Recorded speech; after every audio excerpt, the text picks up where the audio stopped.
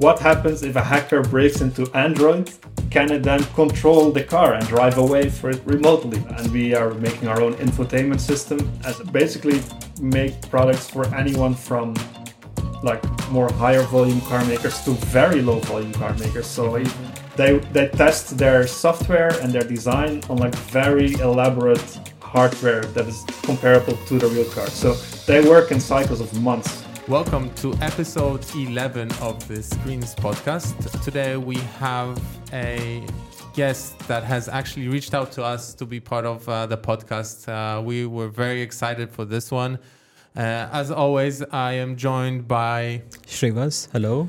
And on the other side, we have Casper Kessels from Snapp Automotive. First, thanks for having me on the podcast. I'm really excited to start this conversation. So I'm a designer by trade, a UX designer. My background is in UX design for inside the car industry, outside of the car industry, in the more tech industry, working at startups.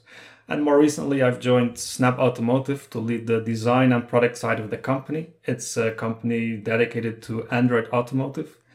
And we are making our own infotainment system as a product for car makers that don't necessarily have the resources or the experience to build their own. So we have a fully customizable product for that. And at the same time, we help major OEMs with their Android Automotive infotainment systems.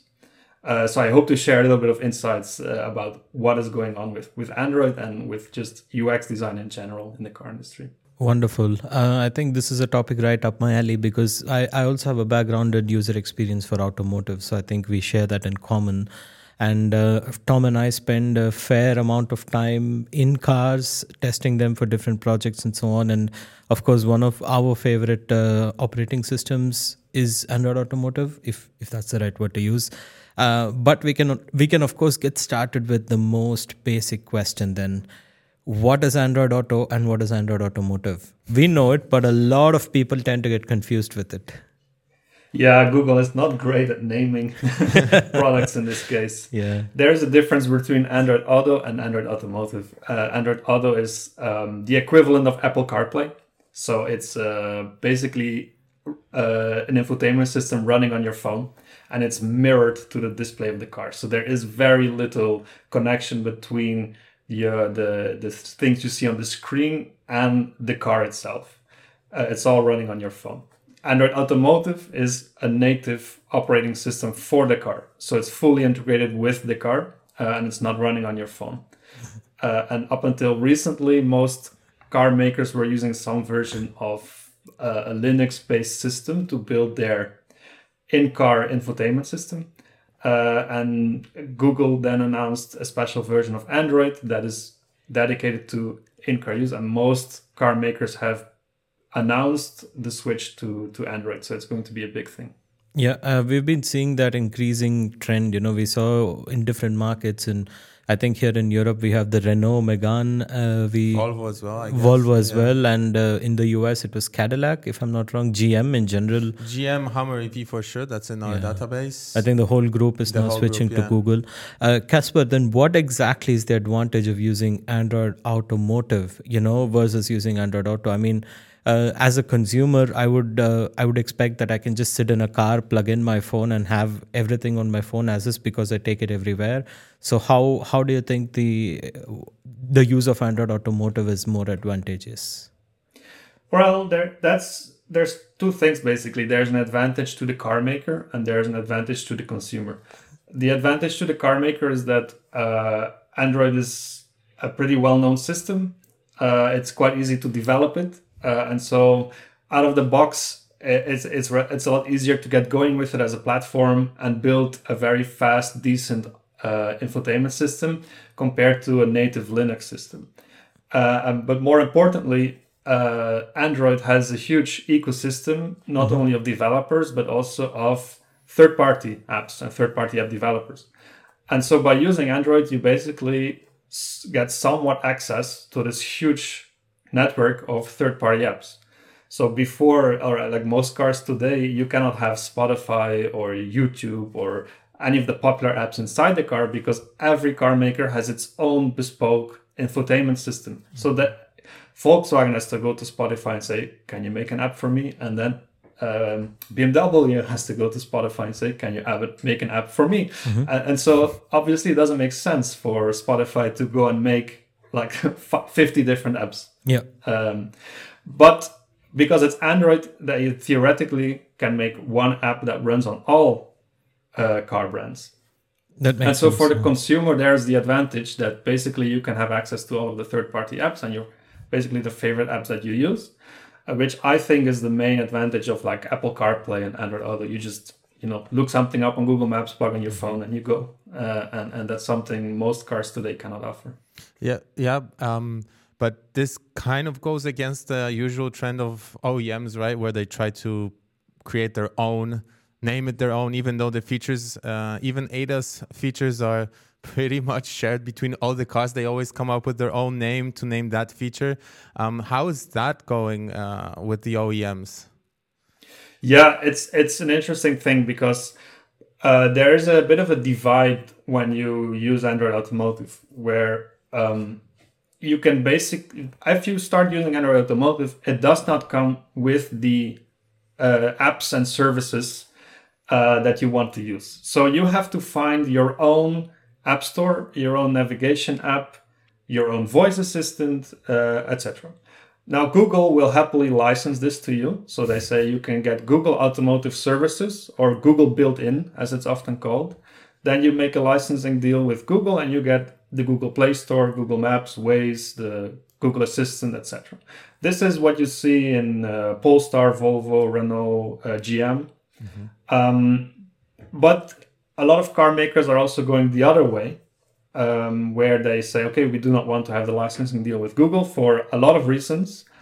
And that means they have to find their own app store and their own navigation app, etc. And so there are now companies starting up to move into this field of building automotive app stores. But like you can expect, every car maker will want to have their own app store and their own voice assistant, etc. And so you still see this fragmentation. So just moving to Android Automotive doesn't automatically solve that all apps are available in all the cars, because it may still end up that each car maker has their own app, and each car maker will have to go to Spotify and say, or their own app store, and they will go to Spotify and say, will you put your app in our app store? And then they will still go like, why would we build an app for 50 different app stores if we can just put it in the Play Store? So that's also still happening at the same time. It's funny because it really resembles the early stages of smartphones at this point, where you would almost have the same app, but it would kind of always be different, or you would have the footnote where it's like it only works with this version of Android, but it doesn't translate to the next one. It's very interesting. It reminds me of the early times of Android when it was still called Android Market and not Google Play Store. If you're as vintage as me, you would know this. But definitely, I think we are going to dive a bit more deeper into this aspect of car makers having their own OS and Play Store. App Store. But before we go down that route, let's discuss a couple more general questions. Do you think Apple will also create their own car OS like Android Automotive? Well, that's a great question. So you can only guess at this point. Yeah. So Apple has made quite an interesting move by announcing a new version of Apple CarPlay that does not just take over a part of the screen, but takes over all of the displays inside the car. So basically, they provide what I imagine is a framework where car makers can basically connect their climate controls and their display and the information in the instrument cluster and mirror that to Apple CarPlay. And then Apple CarPlay can take over the entire digital experience in the car, which is a really interesting move.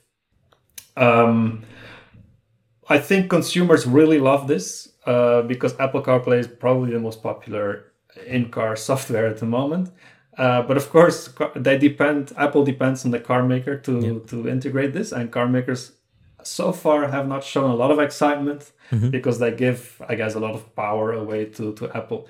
But yeah, to answer your question, I'm not sure if Apple will launch their own native software inside the car, because that also means for them giving up some control, and Apple tends to want to control the user experience fully. That's true. And I think they go into that angle where your phone is so powerful right now that you can basically run the entire infotainment system on the phone and provide a uniform experience for everyone. Yeah, but that's interesting then. How is the integration going to work with car features? With Android Automotive, you can at this point almost control the whole car. Yeah, not the climate control, Not I the guess. climate control, but at some least in our functions. experience, yeah, the climate control is different, but car functions Yeah. can still be integrated, Yeah. right? So, do you think they will bridge the gap between car controls and Apple? Yeah, I think this is the interesting point, right? Because with Android Automotive, you can control everything inside the car that isn't safety critical. And so you can make a very deep integration with the car. Now, Apple CarPlay, even like the newer one, will run fully on the phone. And so Apple will depend on the integration with the car to make sure that the car maker can send data to Apple CarPlay. And it's not really known yet how that would work. So I'm quite curious to find that out. But I expect that basically Apple CarPlay will offer a set of controls, like standardized climate controls and standardized like speed in the instrument cluster and other like crucial information. And the car maker will have to do the translation between their lower level software that deals with that and Apple CarPlay. You mentioned that Android Automotive can control those things that are not safety critical. By this, I would assume you mean things like ADAS, cruise control, these kind of things, right? Yeah, so there's a difference between controlling things and displaying things. Mm-hmm. So Android Automotive cannot control safety critical things. So to just give a simple example, you cannot steer the car via Android Automotive, or you cannot accelerate and brake, of course. Mm-hmm. But it can display safety critical information. So it can display speed and it can display ADAS and other things. Right, okay. As long as the legislation accepts a possible delay or something. But that's usually fine. So there are car makers we are working with where we're integrating the full instrument cluster in Android Automotive. Mm-hmm. And that's totally possible. Oh, that's very interesting to hear, because that was one of my follow-up questions, because I wanted to know if Android Automotive has access to car data like speed, mileage, odometer, whatever it is, these kind of information. And can this data also be used to develop apps? Because I would see, for example, you see so many apps today like Pace Drive, where you can enter manually how many kilometers you've driven and how many liters of diesel, and it tells you how much you've consumed. Yeah. Maybe this could be used to develop apps. This car data could be used to develop apps that could show information like this more natively, right? Do you think that's a possibility?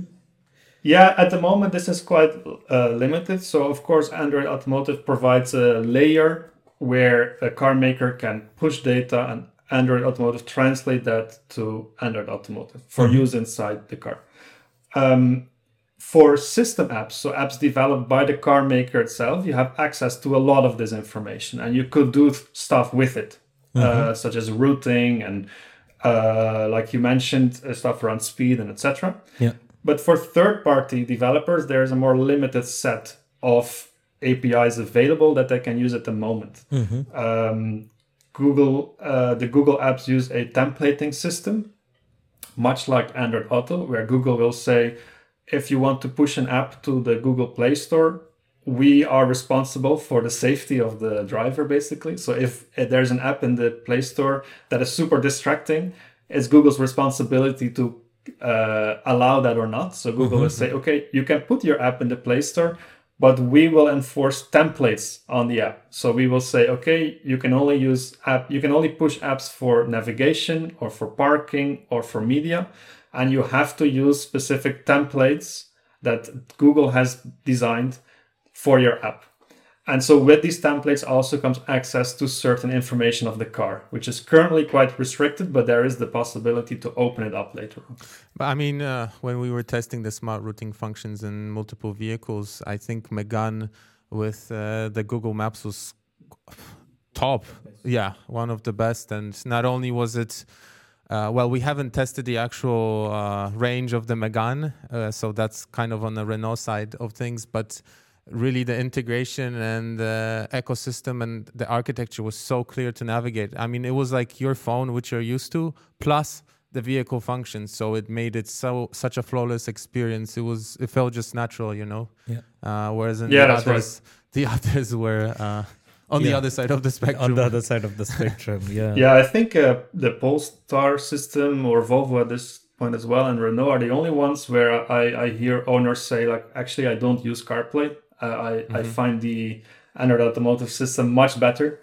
So to give an example of how deep the integration goes, I think in the Polestar, if you plan a route with chargers on the way, the car will know which route you're taking. And so when you approach your charge stop, it will start heating up the batteries already. So it charges much faster. So this kind of integration is totally possible with Android Automotive. Yeah, that's totally next step though, because that takes into consideration the life of the battery and how well it's going to maintain. That's really good. Yeah, I mean, to be frank, when we tested the Android Automotive systems, we did not imagine that the integration was this deep. We thought it was more still at a layer, layer at the OS level for the touch screen or something like this. But I think we come to a very critical topic now, because with Google comes the inevitable privacy concerns. Your favorite topic. We made a video with the Megani Tech and where we discussed this, because I was thinking that as a consumer, if I don't want to use Android Automotive or Google on my vehicle, but I really want the Renault, then I'm kind of forced into this, right? And then there are, of course, privacy concerns surrounding Google, which may or may not exist with other OEMs that develop their own software. For example, some may have all the data encrypted within the car itself. But in the case of Google, it's, of course, Google integrated. So what are some privacy concerns that you've seen surrounding Android Automotive that have come from users, OEMs, different? Yeah, I think first of all, if you're using a car which has Google built in, so it has the Google services, basically you need to use a Google account to make full use of it. Exactly. So I think there are a lot of rental car companies have Polestars in their fleet. And so these are run without a Google account. And so you can use it without a Google account. But of course, the power of the Android system comes by having the possibility to download apps in the Play Store on your Google account, by sharing the data. So you can use Google Maps on your phone and have your favorites saved there, and then you have them in the car as well. So of course, you can use it without a Google account, car makers say, but it's very limited then. So that's definitely a restriction. Yes. That's something perhaps the car makers that will not use Google services, but just Android Automotive with other services can benefit from, do differently. But on the other hand, which car maker does not have their own account these days? So True. There's lots of data for each car maker that is being used, and it basically depends on the privacy policy of each car maker, how this data is handled. Where some are very progressive with it and store a lot of personal data only inside the car. Other car makers, if you read their privacy policy, or if you even find it, they are a lot less discreet about it. But in your experience, have you seen, I mean, okay, let's take one step back when it comes to privacy. In your experience, have you seen that OEMs are better than Google, in this case, Android Automotive, with privacy, or is it the other way around? What's the trend that you have observed? I think it's hard to focus just on Android Automotive for this. So Android Automotive is just an Android system. So it comes with the same privacy settings you have on an Android tablet or an Android phone. So you can basically choose for each app if you want to share the location, what permissions you want to give, etc., etc. But the car in itself collects a lot of data, and it's up to the car maker how to deal with that. So that's not enforced upon by Android Automotive. Okay. That's interesting. Yeah. Tom, you had something? No. Okay. I mean, I just wanted to then dive a little bit into the topic of how deep the integration of Android Automotive is. You just gave an example earlier where you said that when you set a route with charging stops on the way, the car starts to heat the battery automatically to make it conditioned to the charger. Do you have any other such examples that can speak a little bit about how deep Android Automotive is integrated into the car? Because this is not immediately evident when you play with the system, Yeah. So Android Automotive provides a whole wide range of APIs. So the layer that sits between Android Automotive and the lower level software of the car is called the VHAL in Android terms. And that translates data from the car to Android Automotive. And so it also depends a little bit on the car maker and what kind of lower level software they use, what you can send to Android Automotive.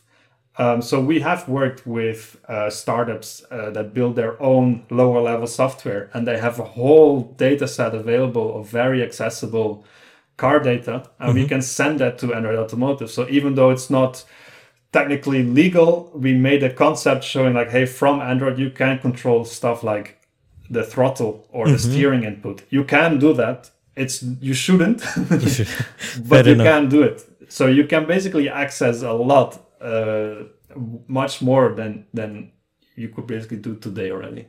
Oh, wow. Okay. Yeah, that is very deep. Yeah, I mean, in my mind, I'm picturing a sci-fi movie where someone's hacked an Android. No, don't get me wrong. I'm not saying that they can, but when you say you can control We're avoiding to get sued. So yeah, I'm not saying that we can. Be careful. But since you said it's possible to control the throttle, I'm imagining a sci-fi movie where they're actually showing this. But anyway, jokes apart. Yeah, and I mean, that comes with serious security concerns, right? So I think there's lots of news right now of car makers being hacked. So it's very difficult, a security issue. There seems to be car brands that do it better than others. And so Android poses a serious question there because it's such a broad open system. Car makers don't tend to use the latest version of it. So what happens if a hacker breaks into Android? Can it then control the car and drive away for it remotely? And so the answer to that is basically the lower level software. So it's always up to the car maker to make the safety critical software resistant to outside attacks. And that's very difficult to do. We've seen cars being hacked via key fobs, via everything. Yeah. But basically, a car maker should consider Android not to be unbreakable. You should imagine that someone can hack into your Android car, and then that's why Android does not deal with safety critical things. There's a barrier there that makes sense, a car maker should prevent from being breached. I guess this is the case with everything, really. I mean, even unbreachable systems always are breachable. You just have to find that one person that will finally find a way of doing this. And I guess with cars becoming more fly-by-wire, this will be something that we have to consider. Basically, like leaving your doors in the house, locked, and then considering if they're anti-theft or are they just like cheap doors, and you can kick them in. So I mean, it's the same thing as security measures continue to evolve. Security threats will also continue to evolve. This is how it's been historically. Even with things that are probably more relatable to bigger audience. Even when they introduced the PayPass or pay by touch payment systems, where you had like below 50 euros, you don't even have to sign the card.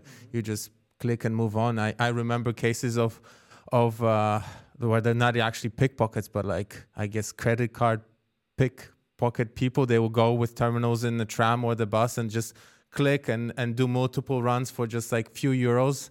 But they would do hundreds a day, and that would total up. I don't know how they would use the data and how they would, I guess, essentially skim the cards or something. But I mean, we're moving to the digital age, and this is something to consider. Security is always a concern. Let's speak about security for one more question. Casper, you mentioned earlier also that there is a possibility to access a huge open source library when it comes to Android. And I remember the good old days of using Android phones where we used to unlock the bootloader and play with it and stuff like that. And basically one advantage Android offers with its open source system is the ability to sideload apps, use third-party apps and so on. And this also brings with it some amount of security threats because you don't know what the third-party developers have done. Is this a similar situation in Android Automotive and cars, or is Google a lot more stricter with this at a more integration level, for example? So this is up to the car maker. So a car maker can load third or system apps side loaded onto the car. Okay. So, for example, if you are a third-party app developer, you have to stick to the templatings of the Google Play Store. Okay. But if a car maker using Google built-in wants to build like a special app, they can avoid the whole templating issue and say, okay, we take responsibility of the design of the app and the updating of the app. And so we can sideload this app onto our system. So there have been examples of that before. What you want to prevent, of course, is that non-car maker developers Exactly. put their own apps inside the car. And so that's up to the car maker to build a solid foundation in there so that you cannot access it while your technicians should still be able to That access the is system. very interesting. Do you think this is not only because of the demand for the entertainment apps in the Western markets, opposed to Chinese cars where you have so many entertainment karaoke selfie apps that you can download to your car and basically turn the car into a third living space? Yeah. Again, the problem here is that the car market is already relatively small compared to the number of smartphones and other devices, and then you have a single car maker. So I'm sure car makers would want to go to Netflix and say, hey, can we have an app, a system app in our car so that people can watch Netflix? But Netflix doesn't care about a few million cars. They care about hundreds of millions of devices. So it is possible, but I think it's restricted by the kind of apps you want to have in the car and their motivation to build a dedicated app. Okay, let's jump over a little bit to another topic. We work with a lot of OEMs. Some of them have very openly said us, yeah, we are jumping to the Google Suite. Some of them are very intent still on developing their own OS, their own voice assistants and so on. Why are car makers increasingly switching to Android Automotive? I mean, you did mention a few advantages earlier, but is there something really concrete that sets apart Android Automotive versus developing your own OS and voice assistant systems that even huge OEMs like Renault, which is almost a national OEM of France, switching over to Android Automotive? There's a difference between switching to Android Automotive and also sticking to your own in-house developed services. So almost everyone is switching to Android Automotive for the ease of development, the faster system, etc., and the possibility to have third-party apps. But then you can choose to have Google built in and get all of your services from Google, or you can find other third-party services or build your own. And so there is a big difference there, and it's, I guess, mostly a business decision rather than a technical decision. So the business decision is that will you give away all of your services to Google, one licensing deal, so very simple, but you get everything in return and the most popular services, which comes with a cost, and it comes with a kind of dependency on Google. And Google is not always the most popular service, especially in countries like China. So, for example, Polestar is going to build a different infotainment system in China than it has in Europe and the Western market. So that's one reason why car makers wouldn't choose for Google built-in. Another reason is the sort of hardware requirements Google imposes. If they say, okay, you can have Google services, but you must have certain hardware requirements so that it runs well. That's another reason. But yeah, the dependency on Google is the big one, and we see lots of major car makers choose not to go with Google and create their own app store or license their own app store and their own services. Yeah, this is very interesting because it connects to something that Joachim Mathis from Valeo has said on our podcast, that to run some of the systems, the hardware is so expensive that even the purchasing price for the OEMs is almost like retail for us for something normal. It's in hundreds of euros, and then you multiply that by the millions of units they have to make for the car, and it just drives the price so high up that it just doesn't make sense to run this at the moment, at least. Yeah, it's super interesting. Going with hardware, I mean, how powerful are these vehicles now from the hardware point of view? Well, compared to your smartphone and tablets, it's not that impressive, of course. So because of the long development cycle, so cars that start development today will be launched in 3 or 4 years. So the hardware will be out of date 3 or 4 years. So it kind of depends on the kind of system that you want to run, how powerful the hardware should be. But I mean, we develop our own infotainment system on Samsung tablets that are 3 or 4 years old. Okay. And they are comparable to a new car today. Oh, wow. That's some challenges, no, when you have to look for old devices to create your new tech. And that adds up to our experience in some of the cars. Oh, yeah, could be. Could be. Yeah. Yeah, that's very interesting. We have seen in some vehicles that we test, it's being on the topic that the system tends to freeze when you're throwing too many things at it, when you're like trying to... I remember this is one car where we set the navigation to somewhere outside of Germany and it just froze. We had to do a factory reset to get the system working again, So I think hardware-wise, it's going to get a lot better soon. Hopefully. Just because of the advances of hardware development and the access to, I mean, you don't need a huge amount of power to run an infotainment system. So it's going to get better, but still you have to develop good software. So a lot of the clunky UI you see is not because of the hardware, it's because of bad software development. But what are some difficulties that these car makers may face when creating that UI, Because I look at, for example, Google Automotive. It's a little unfair to compare Google Maps with Volkswagen Maps or something like that, because Google Maps has been historically the number one for a decade now. But let's say you're comparing the Polestar with the Volkswagen, then what are some difficulties that Volkswagen, if they decide to use their own system, may face when developing this UI, I think in terms of maps, it's not necessarily the UI, it's more the data behind the map. Definitely. So, they license a navigation from Here Maps or TomTom or whoever. So I don't think they make their own. And so, it depends on the services you use, how good they are and how used. Like I can imagine that it's not impossible to make a navigation app that is better than Google Maps. But there's also kind of people are used to using Google Maps, and so it's hard to convince people to use another app. That's one thing. True. But in terms of like infotainment design and development, what we see a lot of challenges, because up until recently, car makers were making everything in some kind of Linux-based system or some other system, and suddenly they have to convert the entire team to Android, and so there is no history or background there, and so they're struggling to find out like what are the best practices in Android development, which UI framework to use, etc. And so you see some mistakes being made there, or some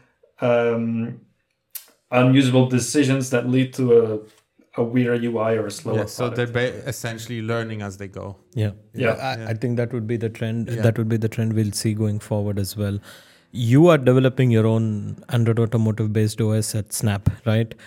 Tell me a little bit, and you're a UX designer, and tell us and the audience a little bit more on what is the role that UX design and research has to play in ensuring a good OS for the consumers who will end up using it. Because I think this is a very crucial topic that a lot of OEMs miss out on and a lot of people are not aware of. The state of software development and design in the car industry is a little bit trailing behind the tech industry. So we were working at a few OEMs on their Android system, and we saw the kind of challenges they have. So that's when we decided, okay, let's see if we can build something ourselves, because we also see lots of car makers that start up or have low volume that do not have the resources to build them their own. So like, let's see what we can do if we build our own, starting from like best practices in design and development. What kind of infotainment system can we come up with? Maybe it's just the same as car makers today and they're actually doing very well, or maybe it's something completely different. And so at the core of it is a fast development cycle. So we noticed in car makers that they test their software and their design on like very elaborate hardware that is comparable to the real car. So they work in cycles of months. Just, I wrote some code. I now want to see how it works in the car. That takes a long time. So we started already by saying, okay, what if we run everything on small tablets? It's all Android. You can run it on an Android tablet and you can start testing with it. And so the next thing we did is pair designers to developers. So we see in car companies today, there is a design department and there is a software department, and they don't really talk. So the designers design something for months, it's done, and they throw it over the fence to the developers, and then they can go and start working with it. Whereas we work together with designers and developers. And so from a designer's perspective, it's important to understand the framework you're working with, the technical side of it. And from a developer, it's important to learn from the designer that this is something you're making that is going to be used by people. And so this perspective is important to be brought into the entire organization. And so that's how we started. We in short cycles, so we iterate multiple times per day, just start figuring out how can we make the simplest infotainment system. So what are the features you use the most that are crucial? And let's start with that and then gradually build it out. Yeah, are you somehow defending yourself from data bias? We had recently a case here where we read a study, and the survey really was done by a survey agency that usually targets a certain group of people. They're usually older age and they're usually male. And, the study was interesting and the article was very interesting. But if you dig through what they have done in the past, it really comes out that this is so highly biased towards a certain group of people that if we would apply this knowledge to something now, probably by the time we develop the product, they would most likely be already passed onto a different life. So how do you guys defend yourself from this? So we have our core product with the core functionality that is basically just media navigation and climate control. So these are 9 out of 10 interactions you have with the car. And they have to work for everyone from age 17 to 100 with who are very technically averse or who have never used a smartphone before. That's the default. It has to work for all of these people. And so because we have these tablets, it's very easy to take this tablet, mount it in the car, and start testing and trying with people. And so when this core system is working well, then that's when you start looking at which kind of car maker we're working with. So if we're working with a multi-million high-end hypercar, the customer base will be different from if you're working with a cheap car sharing, like small city car, where you have a super diverse group of customers. And then we work with these to adapt the interface to those use cases. Good. Nice. Glad to hear. Yeah, and let's stay on this topic a little bit more of cars and smartphones and digital devices. On our podcast, Dr. Peter Riesker said that cars of today are comparable to smartphones on wheels, but cars of the future will be much more powerful than smartphones. Smartphones will be cars without wheels. Do you see cars becoming much more powerful and versatile digital devices compared to smartphones in the future by any chance? What is a smartphone on wheels? You like how we were discussing earlier, right? You plug in your smartphone and that's the infotainment system essentially, and then you're driving. So it's like a car is like a smartphone on wheels, like it's just a digital device in the infotainment system. Right, like an all-purpose device that has everything in it. Right. Yeah. So it's an interesting thought. I think we hear that a lot from car makers. I'm not so sure about it. So the one thing we learn when we test our devices and maybe observe people using the car is that the car is a device that gets you from A to B.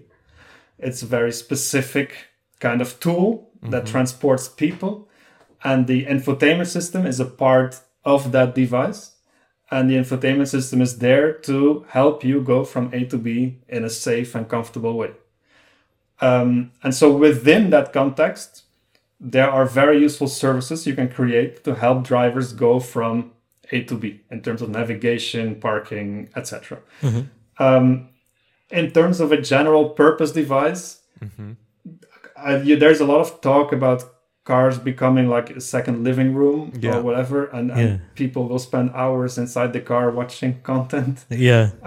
So I guess first you need to research properly, how will the car change and how do people respond to it? Will people actually spend time in the car? So during COVID, of course, I saw lots of colleagues with cars have their meetings inside the car, because if you're at home with the kids, that's the only quiet space you have. And so there is maybe an opportunity for the car to become more than just a transportation device. But then you can again ask the question, if the car is more than a transportation device, what is it that people will do inside the car? Is it work or entertainment? And if it is, what are the problems that people have inside the car that an infotainment system can solve? So I think there's a lot of like, we're going to turn the car into a cinema or whatever, but most people will take their phone and watch it there. So maybe the solution is not to turn the car into a smartphone, but to make sure you can stream your video to the car from your phone. Because I already have a smartphone.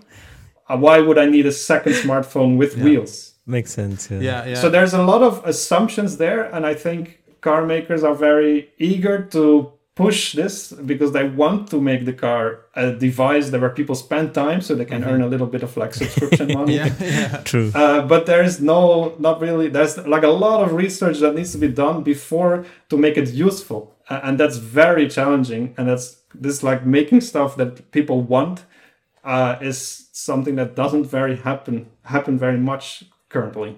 Yeah, I think you compressed all our previous guests into your speech right now, because it's so diverse between the opinions, but they kind of all revolve around the same thing. So it feels like the concepts, really, because they're just ideas at the moment, are being pulled in every direction, and they're trying to incorporate, the subscription model inside the car.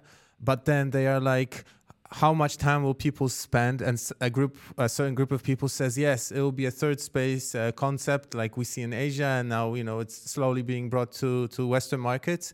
But then other people say, yeah, but this will be a sad future if you have to spend 6 hours in the car, for whatever reason, except driving from A to B or A, B, C, your destination.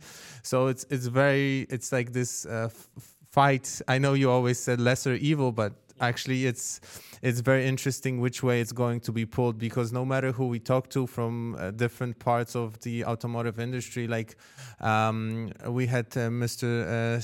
Stefan Hertel from Saint-Gobain Securit, where they do glazing, and he was very open about the fact that they are actually working about making the space in vehicles, the external and internal glazing, as an advertising space for you. So, it's like this fight. But personally, I feel like this would be so sad if you, instead of going, play football, go for a date, I don't know, cinema to enjoy the sound, the visuals, all these pleasurable things that we do, you sit in your car and for 6 hours, and then another group of people says, yeah, the biggest enemy of car entertainment is your personal device. That is, it's suited to you. Although the iPhones look exactly the same although maybe mine is green, yours is white, but when you open it, it's a new phone. It's totally different phone. Then how do you compete with that? So yeah. I'm glad you guys developing your own system are aware of this, and you are very on the fence with going into the sad future of being glued to the screen, even in your car. Yeah, reminds me of the i7. Yeah, but the i7 has a very limited entry point. It's not for everybody. That's true. That's true. You can have the big limo in the screen in the back, but even when the limousines were cheaper and less crazy, how many limos do you see on the street? So it's for different type of audience, for sure. Moving on, how does a process of creating an EOS look like? So from a design perspective, it's pretty unlimited. So you have lots of freedom as a designer to pretty much do what you want. Of course, there's restrictions in terms of the UI library that the developers will use. So if you want to do fancy gradients and see-through blurred effects, that's going to cause some issues. But if you work within these bounds that are really like pretty unlimited, then you can do whatever.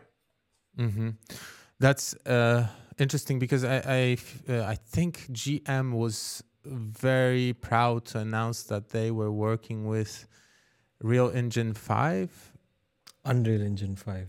yeah, or NVIDIA. I'm not sure, but one of the big computer games softwares and development houses, and now hardware, I guess, as well. And then your system being suited for multiple vehicles. How limited are you with the graphics, basically, how it looks like? So if you want to render 3D content, then you need to have a 3D rendering engine, and so that could be Unreal or could be others. It kind of depends also on the car maker we work with. If you work with a high-end sports car company, then of course they really like to show 3D graphics inside the interface, and then it makes sense to use a 3D rendering engine to show stuff. Others really don't care, want just a simple system. So it's pretty open again to what you can do. So we set up our infotainment system so that it is completely customizable. So in terms of UI, we build our own theming engine, so it's super elaborate. You can basically make your infotainment system look completely different between car brands. But beyond just UI, it's also flexible in terms of which architecture you'd like to use and which components you want to display inside the car. So yeah, if we work with a sports car company that wants to have a cool charging animation of their 3D sports car with cool animation, that's all possible. And if we work with people not using very expensive hardware, then we tend to steer away from that. That makes sense. It's also quite interesting that you decided to make this Snapp OS, this OS that is based on Android Automotive. I hope I'm using the right terminology. I want to know a little bit more about how you identified the market gap, where your product fits in, and what those market gaps are, if you can share it with us, because it's quite interesting now to see this new surge of Automotive OS. Yeah, basically up until recently, with every car maker making their own bespoke system, for any other company, it doesn't make sense to make their own infotainment system and sell it as a product. But now with Android, anyone with Android development experience can go and build an infotainment system. And so since we were working in the car industry for quite some time, we saw that there are many car makers starting up. And there are lower volume car makers that do not build their stuff in-house. So they need to license it from a big supplier, and then you basically get a pretty basic system that may not work very well, or it's not the most advanced or whatever. So we thought, okay, well, we are experts in Android, we can build our own system. So what if we see what we can do with Android Automotive and build the best system? So we are a software company. We approach it from a software company perspective. And we say, okay, we have opinions about how you should interact with the car. Let's see if we can build this and verify our assumption that there are car makers out there that want to have like a world-class user experience without having to pay lots for it. And so that's kind of the assumption where we started 2 years ago. And now 2 years later, we have an infotainment system and we're working towards the first cars to be on the road. Very nice. I mean, given that there are not too many OEMs, I think then that makes the market a little limited. So I'm really excited to see, or maybe one day have in the garage a car with your operating system for us to test as well. And we're also quite surprised by how many little startups there are doing really niche cars. So and we basically make products for anyone from like more higher volume car makers to very low volume car makers. So even car makers that convert a classic car to an EV that want to have some kind of infotainment system, but that doesn't dominate the whole beautiful look of the car, but you want to have Google Maps inside the car. From these like low production volume car makers to higher ones, it's very fun to work with such a diverse kind of group of companies, going from, like I said, classic cars to specific safari vehicles to anything really. So, for example, if Brabus comes to you, would you be able to facilitate their needs inside the MBUX experience? So we provide a full infotainment system. So that would replace the whole MBUX system, which is not advisable. Of course, we work with OEMs on their systems and we make apps as well for Android Automotive. But we work with companies that do not have an infotainment solution at the moment. And so then we can provide both the software and the hardware as well, depending on who we work with. And let's take for 1 second the Renault Megane Tech and the Polestar. These have the Android Automotive system directly from Google with all the Google services, everything built in, looks like a Google Pixel phone, you know. And then you have your operating system, which is also based on Android Automotive. Could you tell us also a little bit more on how they differ and how your OS is a bit maybe advantageous compared to using Google's stock OS? Right, yeah. So we are basically saying, okay, we provide the infotainment system, and then we help the car maker decide which services to use inside the car that best fit them. Now, I think Google Automotive services are really great, but Google tends to talk only to really high volume car makers. And so that our customers will never, like Google will not even answer them. So they do not have the option for Google Automotive services. Then for the very low volume car makers we talk to, we sometimes even suggest to just stick with Apple CarPlay and Android Auto, because it doesn't make sense to pay for an app store and a navigation app, etc. If you can just use Apple CarPlay and Android Auto, which is much cheaper to license. And then so we build the stock infotainment system with a charge app and with everything you need to control the car, and then media navigation is handed off to Apple CarPlay and Android Auto. And then for the more higher volume car makers, we then work with our partner network to suggest which app store to go for, which navigation app best suits them, and everything basically works in our system, and we will help to adapt it to make it work. If you can share with us which OEMs have your system. Unfortunately, I cannot yet. Okay. We are working towards the first car, so we hope to announce soon who we're working with. Fair enough. But we cannot share it at the moment. Now I'll get an email. Remove that question. No, we're totally open about it. Yeah, fair enough. How do you prioritize user experience research in your company? Do you conduct user experience research, and do you prioritize it as well? So we do it in different phases. Okay. So initially, to get the core of the infotainment system right, we did it internally in the company. So because we have tablets, we have built our own little firmware updater and our own, we call it an app store, but it's not an app store. It's for development purposes, right? Okay. And so I can stick this thing in my car and I can test it either with someone driving and I play around with it, or if we are in a safe area on a parking lot, I play it with myself. And so that's how we develop the core of it. Because we are in the end users of the product as well. Yeah. And so we have a diverse group of employees inside and in the larger group of companies. And so we've figured out the core interaction there. But then when we work with a car maker, we have access to their customer base and we do user research for specific areas. So if we work with a sports car company that wants a track-day-focused app, we have to understand what the average customer does on the track. Or if we work with a off-road vehicle, I don't do any off-roading, so I cannot design that. So I need to understand what the average off-road customer does on a typical day. So then we do specific user research.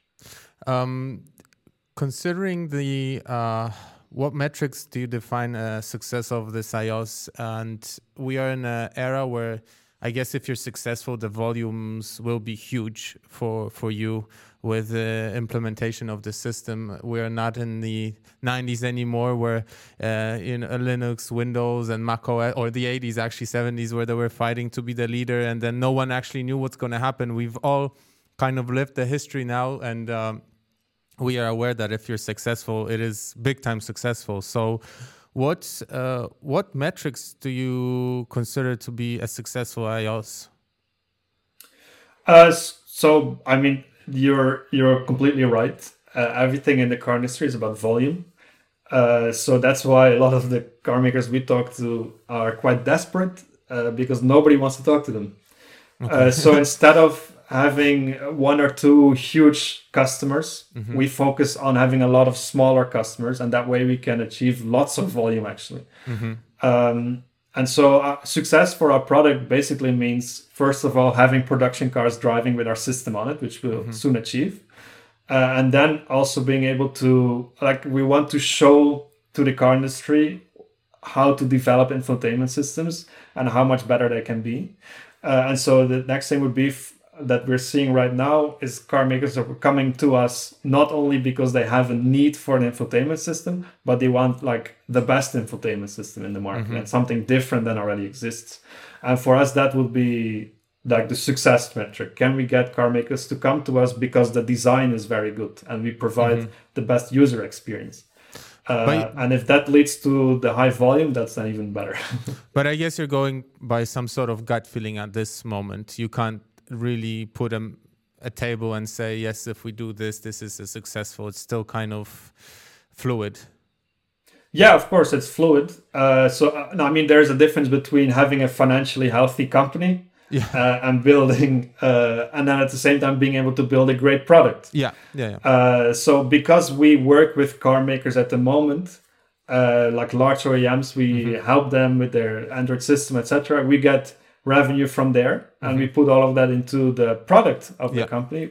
We can basically focus fully on building the best product there is. And we're not concerned about reaching high volume very quickly, because we are sustainable and we want to build the best product. So we don't want to compromise and reach some kind of high volume brand with a bad product. We want to build the best product, and with that reach the volume we want to achieve. It makes sense. Yeah. And let's ask one final question, which I have one more, because you do. You ask and let me fire after you. Yeah. Sure. I personally did my research in the field of personalization of automotive HMIs. What role do you think personalization plays in cars of today when it comes to the infotainment system? Do you think it's important that users are able to receive personalized recommendations, or have the ability to personalize their infotainment systems to the way they like it? So that's 2 points again. Receiving personalized feedback is very important. So we were thinking about how do you make the interaction with the car easier and safer, and that's basically by eliminating as many steps as possible. So especially the interactions that take many steps to complete, like opening a specific playlist or finding a specific location. The car knows a lot about the driver, and it's not being used today. So we are playing a lot with AI to figure out how can we give personalized suggestion to the driver at the right moment that will skip many steps in the interface. So that's one part of the personalization. And we're playing with it. It's super fun to see what kind of things you can come up with. But the other side is just the personalization of the system.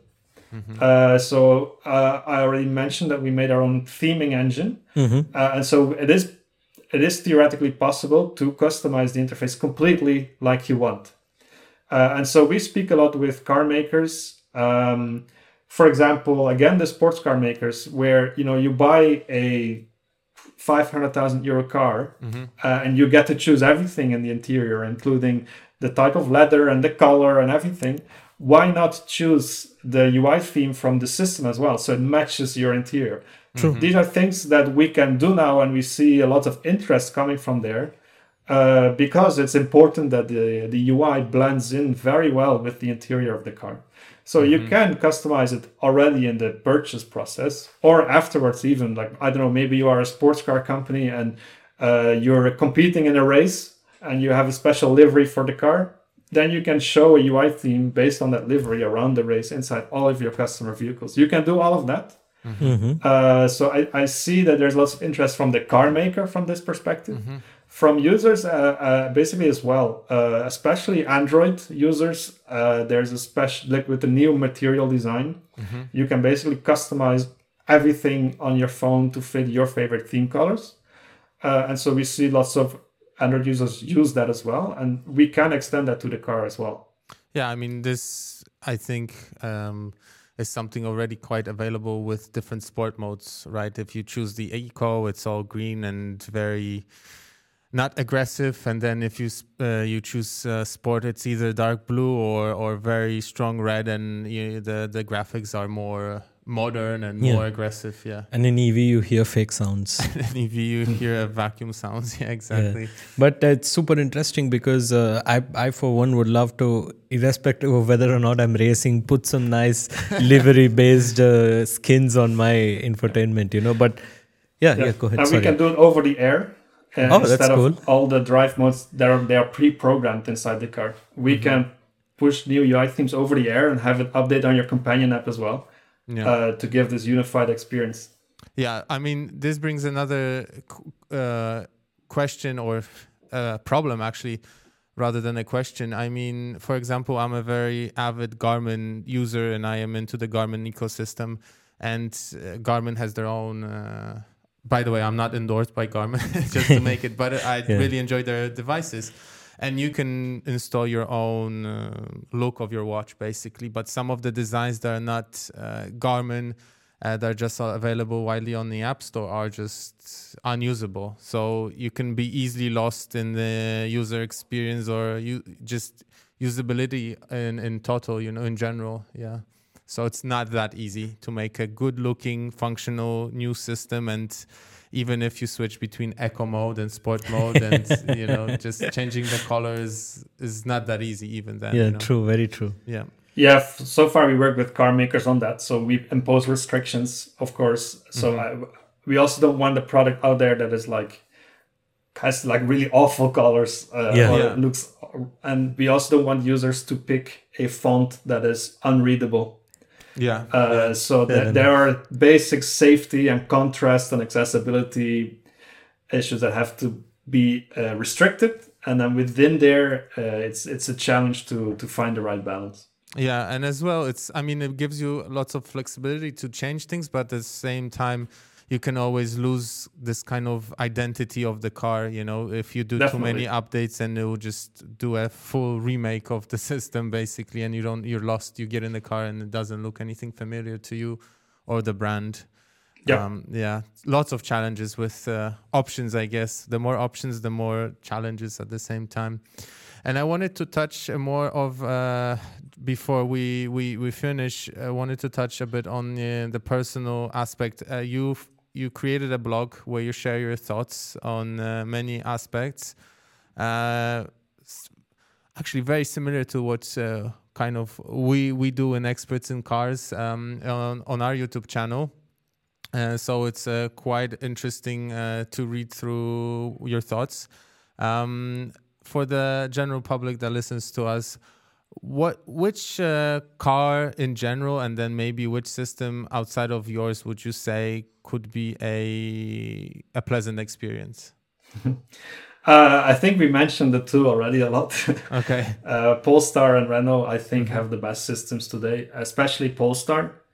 I mean, as a designer, I find it very important that stuff like safety and ergonomics are taken into account. And when you look at the Polestar system, it's really obvious that this was a high priority. So one of the main issues I have with car interfaces is that they make the buttons too small. Oh, yeah. Because it looks better. No other interface you use in your daily lives has big buttons. So the trend is to have the same. Like if you have big buttons in a car, it looks weird. and so it's very difficult to make big buttons look good. And so Polestar made it part of their branding. And so their touch surfaces are much bigger because, of course, you're driving a car on a bumpy road on a touchscreen. That's not ideal. You need to have big buttons. I mean, I think Mercedes didn't hear the thing that small buttons are better because... I mean, Mercedes has these huge icons, but I think it's like Chinese OSs and Tesla's OS keep me up at night with nightmares, you know, like I would not want to use that on a daily basis. I'm just driving around, I want to adjust my climate control, just give me a knob to turn the temperature, not look in the touchscreen and press like small arrows here and there, you know. Yeah, and it's easy to get lost. And the other thing is that the system of Polestar is very simple. It's so easy to make an overly complex system. Like adding stuff to an interface is super easy. Everyone can do it. You can add as many features as you want. It's no big deal. But making something easy and simple is very difficult. You see it, of course, with startup car makers because they don't have the time yet to add more features. But it also just makes the system much better if you don't have like 25 different settings and options and apps and etc.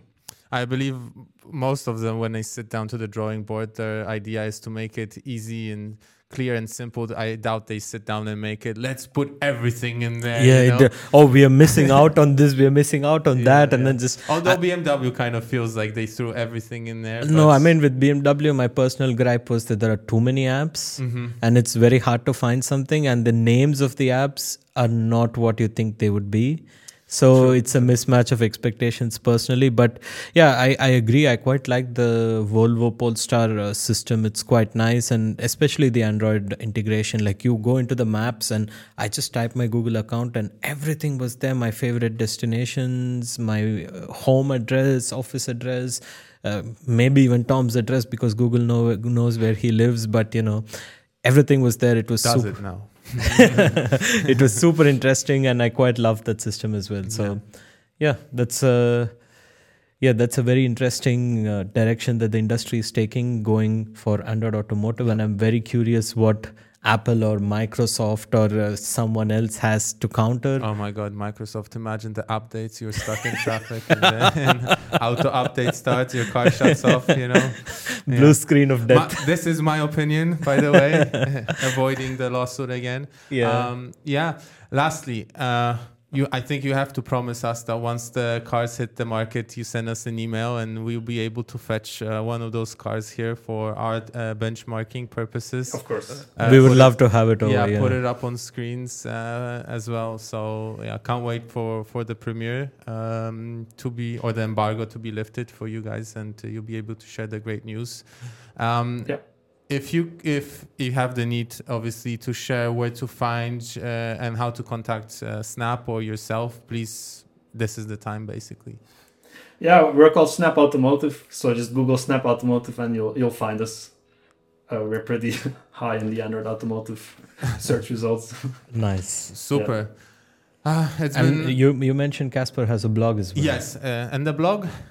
Right, yeah, my blog is called The Turn Signal. So it's my personal blog on automotive UX design. So I try to bridge the gap between academic research, because there's lots of it, and the practical design perspective of it. So it's completely dedicated to... Highly recommend it. It's a quick read. So nice, easy, digestible, very good. Well, it's been a pleasure having you on. Thank you for reaching out to us to be a guest on the podcast. Really different perspective from you and very open. Thank you for that. With most OEMs, the people we have on, they're open, but they're still held by some limitations due to what they're working on. And thank you for the honesty and being very open. For the listeners and viewers, you can find the podcast on YouTube and Spotify in video form, and as well audio will be all the major platforms, so Spotify, Google, Amazon Music, and Apple Podcast, and the Screens podcast, very simple to remember. It's been a pleasure. Casper Kessels from Snapp Automotive. Thanks for having me on. I enjoyed the conversation. We did too. Bye-bye. Bye-bye.